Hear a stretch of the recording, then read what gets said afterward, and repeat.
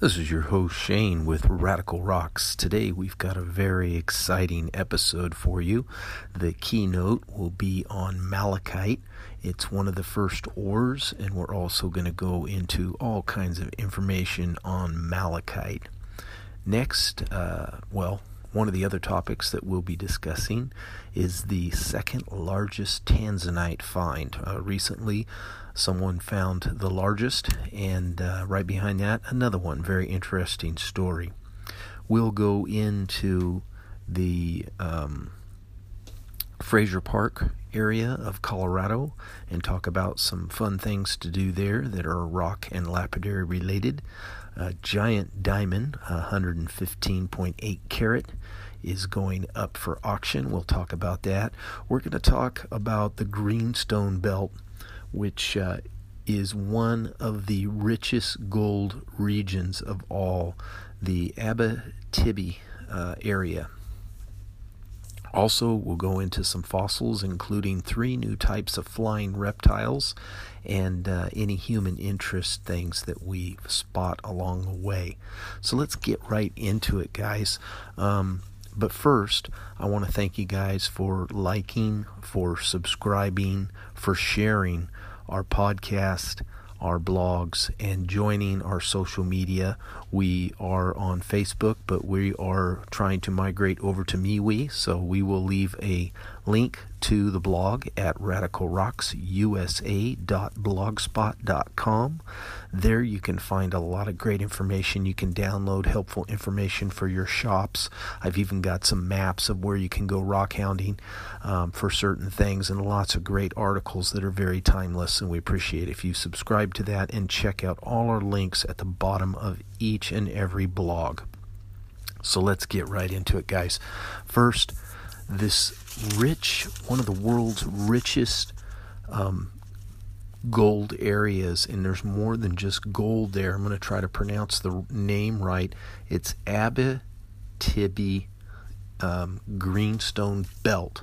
And in the article on the deepdive.ca, there was an article written today on the 28th, and it talks about this very, very rich area where a lot of gold has been found. Now, it seems that they are talking about some of the newer gold mines and stuff like that, but they talk a lot about the history. This is a major geological belt. It is one of the world's largest and mineral-rich greenstone belts with gold as the base metal deposit. It's some 450 kilometers long by 150 kilometers wide. It runs through the Canadian Shield all the way in toward Ontario and then out toward Quebec. Now, the area was found in the 1800s, but significant gold mining is still on the rise in this area. There's been over 100 mines that have produced in excess of 170 million ounces of gold. Also, there has been 400 million ounces of silver, 15 billion tons of copper, and 35 billion tons of zinc. So this area has been formed by ancient volcanic activity, and there are a lot of significant deposits that are found along 3 major faults. There's the Porcupine Fault, the Cadillac Fault, and the Pipestone Fault. And they have a really cool map here of these faults and some of the major gold deposits and mines that have been found along this long area here. They show the road. It looks like 99, 55, and these highways and such. Also, they have a really good geographical map that shows your sedimentary rocks, your different types of volcanic rocks, the different intrusions and things like that. So if you're a real geology buff, you want to look for these areas where one types of rock strike another, and that's where you are going to find the most likely areas to find these veins that are very mineral rich. So if you want to check this out, there's some really cool maps on it where you can look through this whole area and see the different mines and things that have happened. Now, I'm sure, I don't know what the mining laws are in California for an individual, but I would think there's areas around there you could walk around and look up a stream, and who knows what you could find. I mean, they've got everything from gold, copper, silver, lead, zinc, and other minerals. So you can just think of all the other minerals that are associated with that, and certainly something interesting could be found in the washes downstream and around these areas. Would be something to look into for sure. All right, next, a very interesting story here. A wine bottle that's made with diamonds is how it was presented. It's in the businessinsider.com, an article here that says you can buy a ruby-encrusted bottle of Cabernet that will be turned into jewelry when you finish the wine. And it was written by Paige Redinger and Rob on the Rob Report, and that was on the 24th. Again, you can go to businessinsider.com and look up that article if you want. But apparently there's this winery that produces this wine that they call the Gemstone. It's the Gemstone Vineyard. And they have some wonderful bottles of wine, and every so often they have these very VIP sections. And this one that they have is going to be encrusted with 120 real rubies. Okay, this is produced from Napa Valley in California, and it is a jeweler here, Stefan Silver, who offers this very rare lot of their wine celebration. They have a foundation. It's actually designed to raise money. They've raised money for cancer research since 1993, so it goes to a good cause, and pretty interesting. If you want to read the article and find out more about that, you can. All right. Now, a few weeks back, we talked about the Tanzanian miner who found the two largest Tanzanite gemstones. It's just such a small area there in Africa where they're finding this Tanzanite in the northern section there. And he found another one that is up over 6 pounds. And it's 9.76 kilograms. He had found that largest one, and then he found one that was 5.1 kilograms. Now, this guy's 52 years old. He's got 30 kids. He herds cattle, and he has been finding these gemstones and been pretty fortunate. And here he is. He made these millions of dollars when he got to sell it, and he goes back and finds the second largest one. So really, this guy has lightning has struck twice. You can find this article on the nairobinews.nation.co.ke, and that came out on July the 25th. It was written by Amino Waco, so you can check that out if you want to find out more about that. Next, let's see, a little human interest article here. This article is called Road Trippin', Spend the Day, a Week, or whatever, vacation, right? And it's in the GreenleeTribune.com if you want to look it up. The article was written here on, what day? The 23rd. Now, they have weekly, I think on Thursdays, they have outdoor events. This is in Colorado. And they have outdoor vendors and stuff like that. They're utilizing, safety precautions and all that good stuff. But the directions are here for it. Begins at 10. It goes to 7. It's there to see all the vendors and their things. There's advertisement here, or not advertisement. They talk about their shop. They talk about this place where all these keys are hanging on the wall. And then they get into that they have a museum and a couple rock shops. So I'm trying to get down to that part right now. But this one area has thousands of keys dangling from the ceiling that you can check out. There's all kinds of visual things that they show you here in this article, but I just wanted to share with you. They have the Red Rose Rock Shop and Dick's Rock Museum, where you can check out interesting rocks, slabs, pebbles, and minerals, and a variety of different rocks and minerals and shapes and sizes. And behind the rock shop. There's a museum and a duck pond that you can enjoy. So it just talks about a really fun day. They have a picture here of a couple mining carts with ore, and that you can go and check out stacks of rocks in these trolley carts that, remind people of the days when there was a lot of mining there in Colorado. This area, the Estes Park, ESTES Park, is about an hour from Greenlee, and it is the gateway to the Rocky Mountain National Park. So there's all kinds of activities to do, and that might be something you want to look into and put on your bucket list. Now, before we get into our keynote address on malachite, and we've got a lot of great information on malachite, we want to do a little bit of fossil news today for our fossil fans. We found an article on, that's not supposed to come on. Sometimes these ads pop up when I'm looking at it, even though I looked at it beforehand, at abcnews.go.com.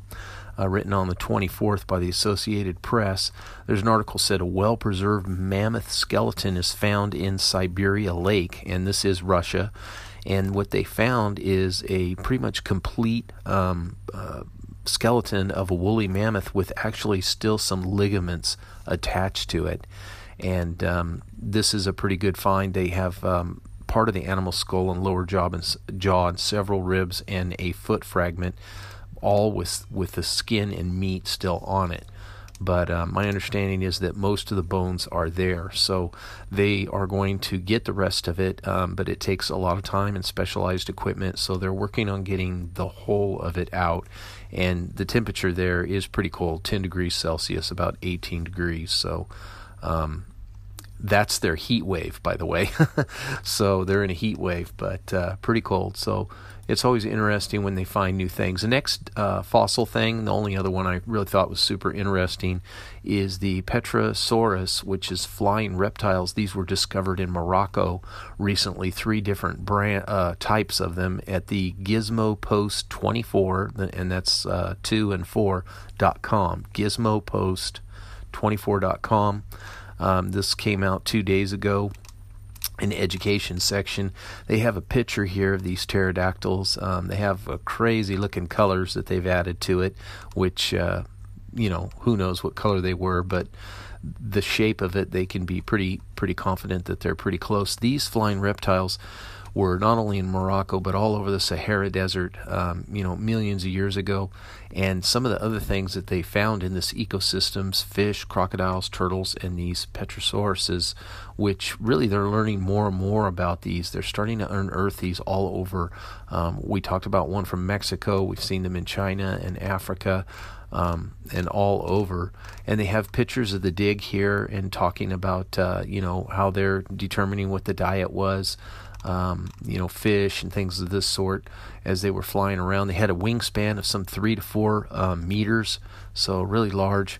It contenders with the albatross, which is the largest bird. They could fly all over. They feel these were traveling all over the globe. And it's always cool when they find a new species like this. So at some point, these animals became extinct, and they're trying to figure out, why and how this might happen. So this helps in their studies of these things. Now, if you're into diamonds, there's a pretty interesting story on Forbes.com. A 115-carat diamond could fetch up to $7 million at Christie's New York auction. This was written by Anthony DeMarco, and there's a beautiful picture of this 115.8 carat pear-shaped F-color VVS1, which is like super high quality diamond. It's just fabulous, and they're going to be selling all kinds of diamonds there. So if you're a diamond fan, you might want to go there and check out that site. Next, little human interest story here. I always try to give a shout out to our rock clubs around the country just by what pops up on my radar. And this article was on it looks like, I don't even know what that word is. It's Tahlequah Daily Press, TAHLEQUAH,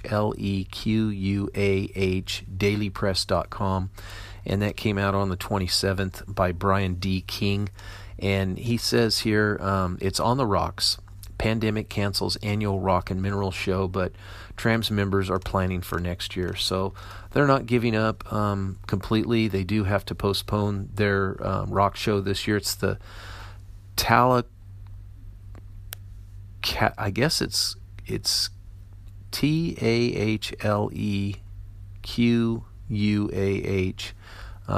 Rock and Mineral Society. So here in America. So interesting article there. It's always sad, but they are already planning for next year. They're going to make it bigger and better than ever.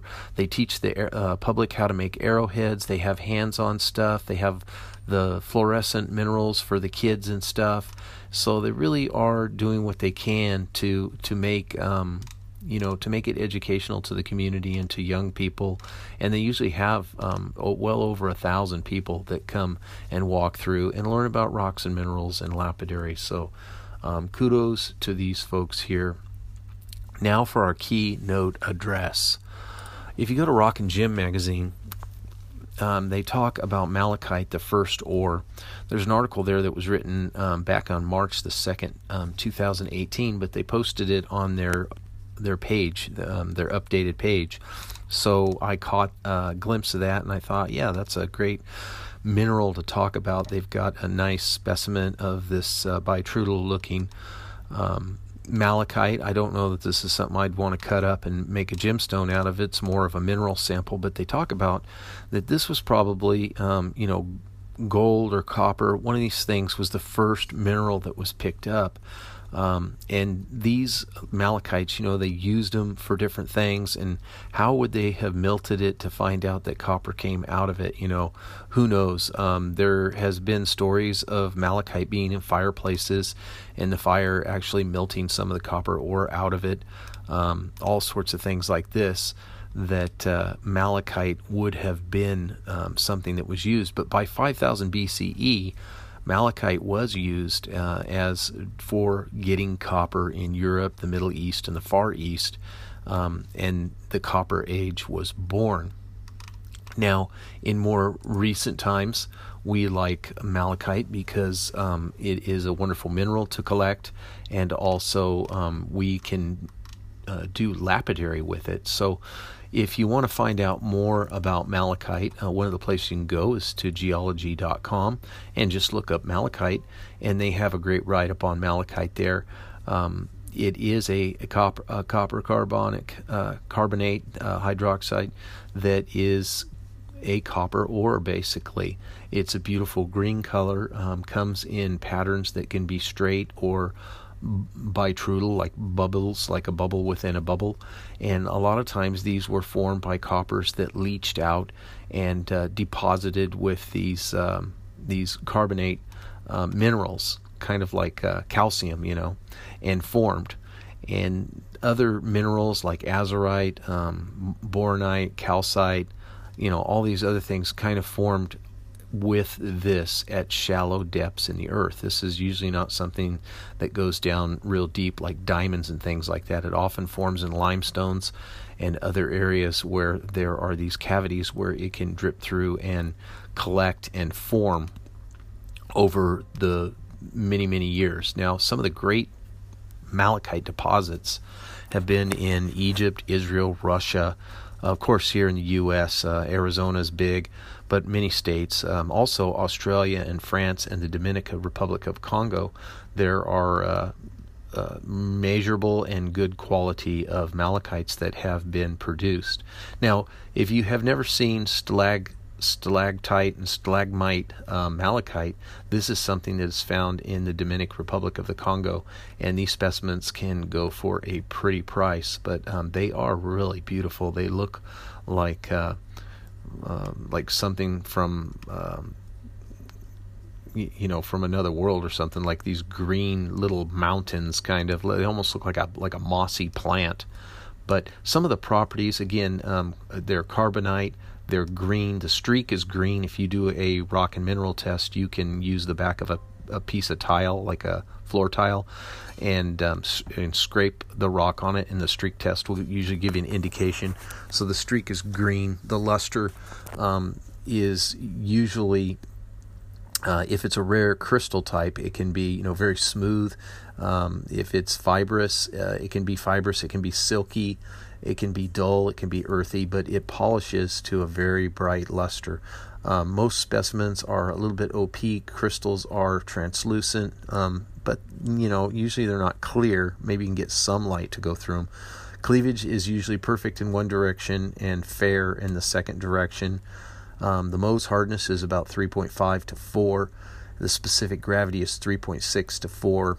And you have the green color with soft, diluted colors, sometimes dark green, almost black, making these different layers within the stones depending on how they form. It is a minor ore of copper gemstones.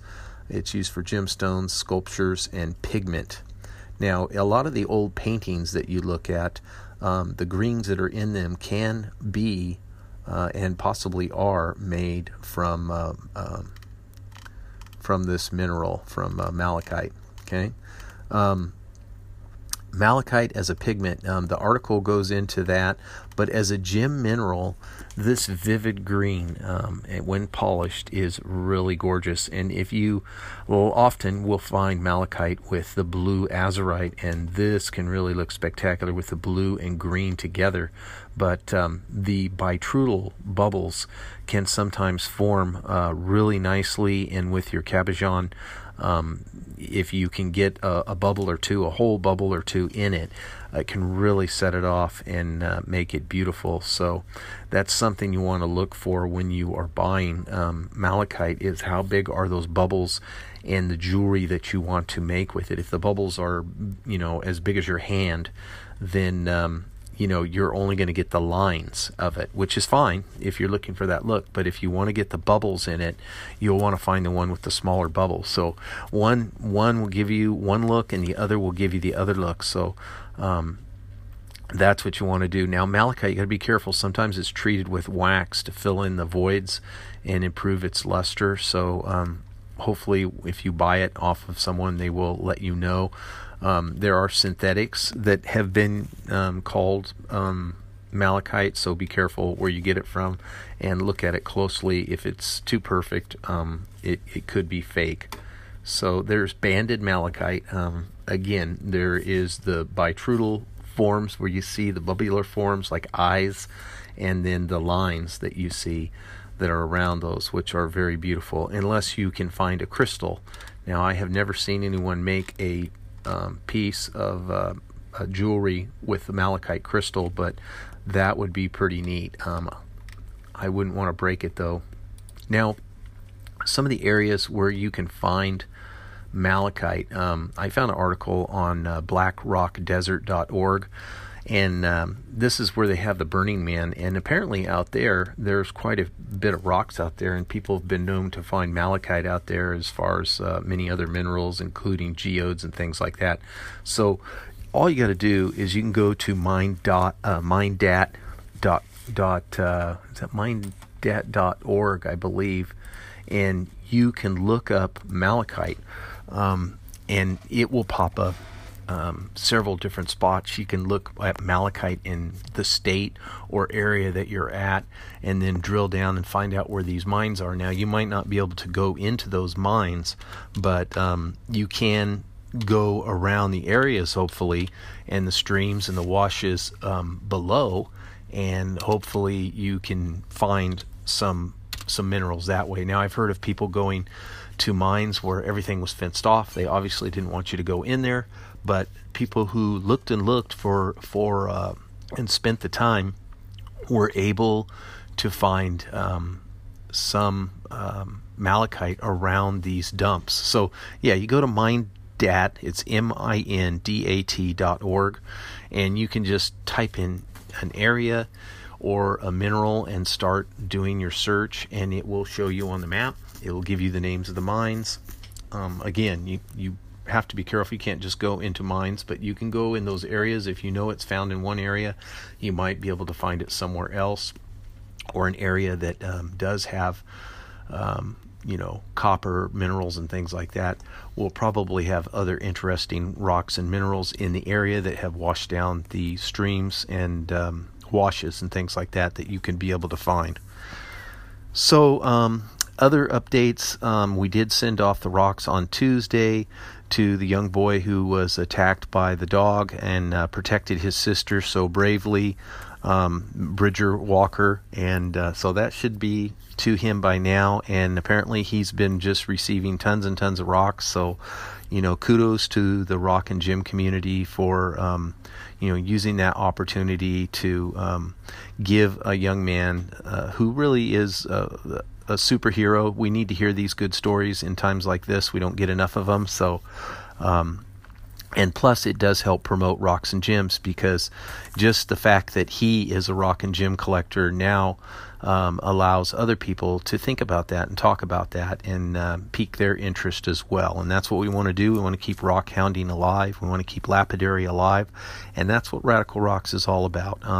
We use our proceeds from your attention. We don't ask for any money, but the podcast does generate a tiny bit of income, and hopefully our YouTube videos will, and our blogs will as well at some point once we get enough subscribers and shares and likes. And we are going to use this money to continue our continue building the community. We will give back a portion to these rock clubs and organizations that are working on a voluntary, they're volunteering their time and they are giving back to the community. So that is our intention, and our grand goal above and beyond that, what we're already doing, is to help somehow keep rock hounding areas open by either, there's many different ways of doing it, and that's something that we can discuss in the future, but those are our big goals for the years to come. So hopefully you can be a part of that. We appreciate your support, and remember, rock hounds don't die, they petrify.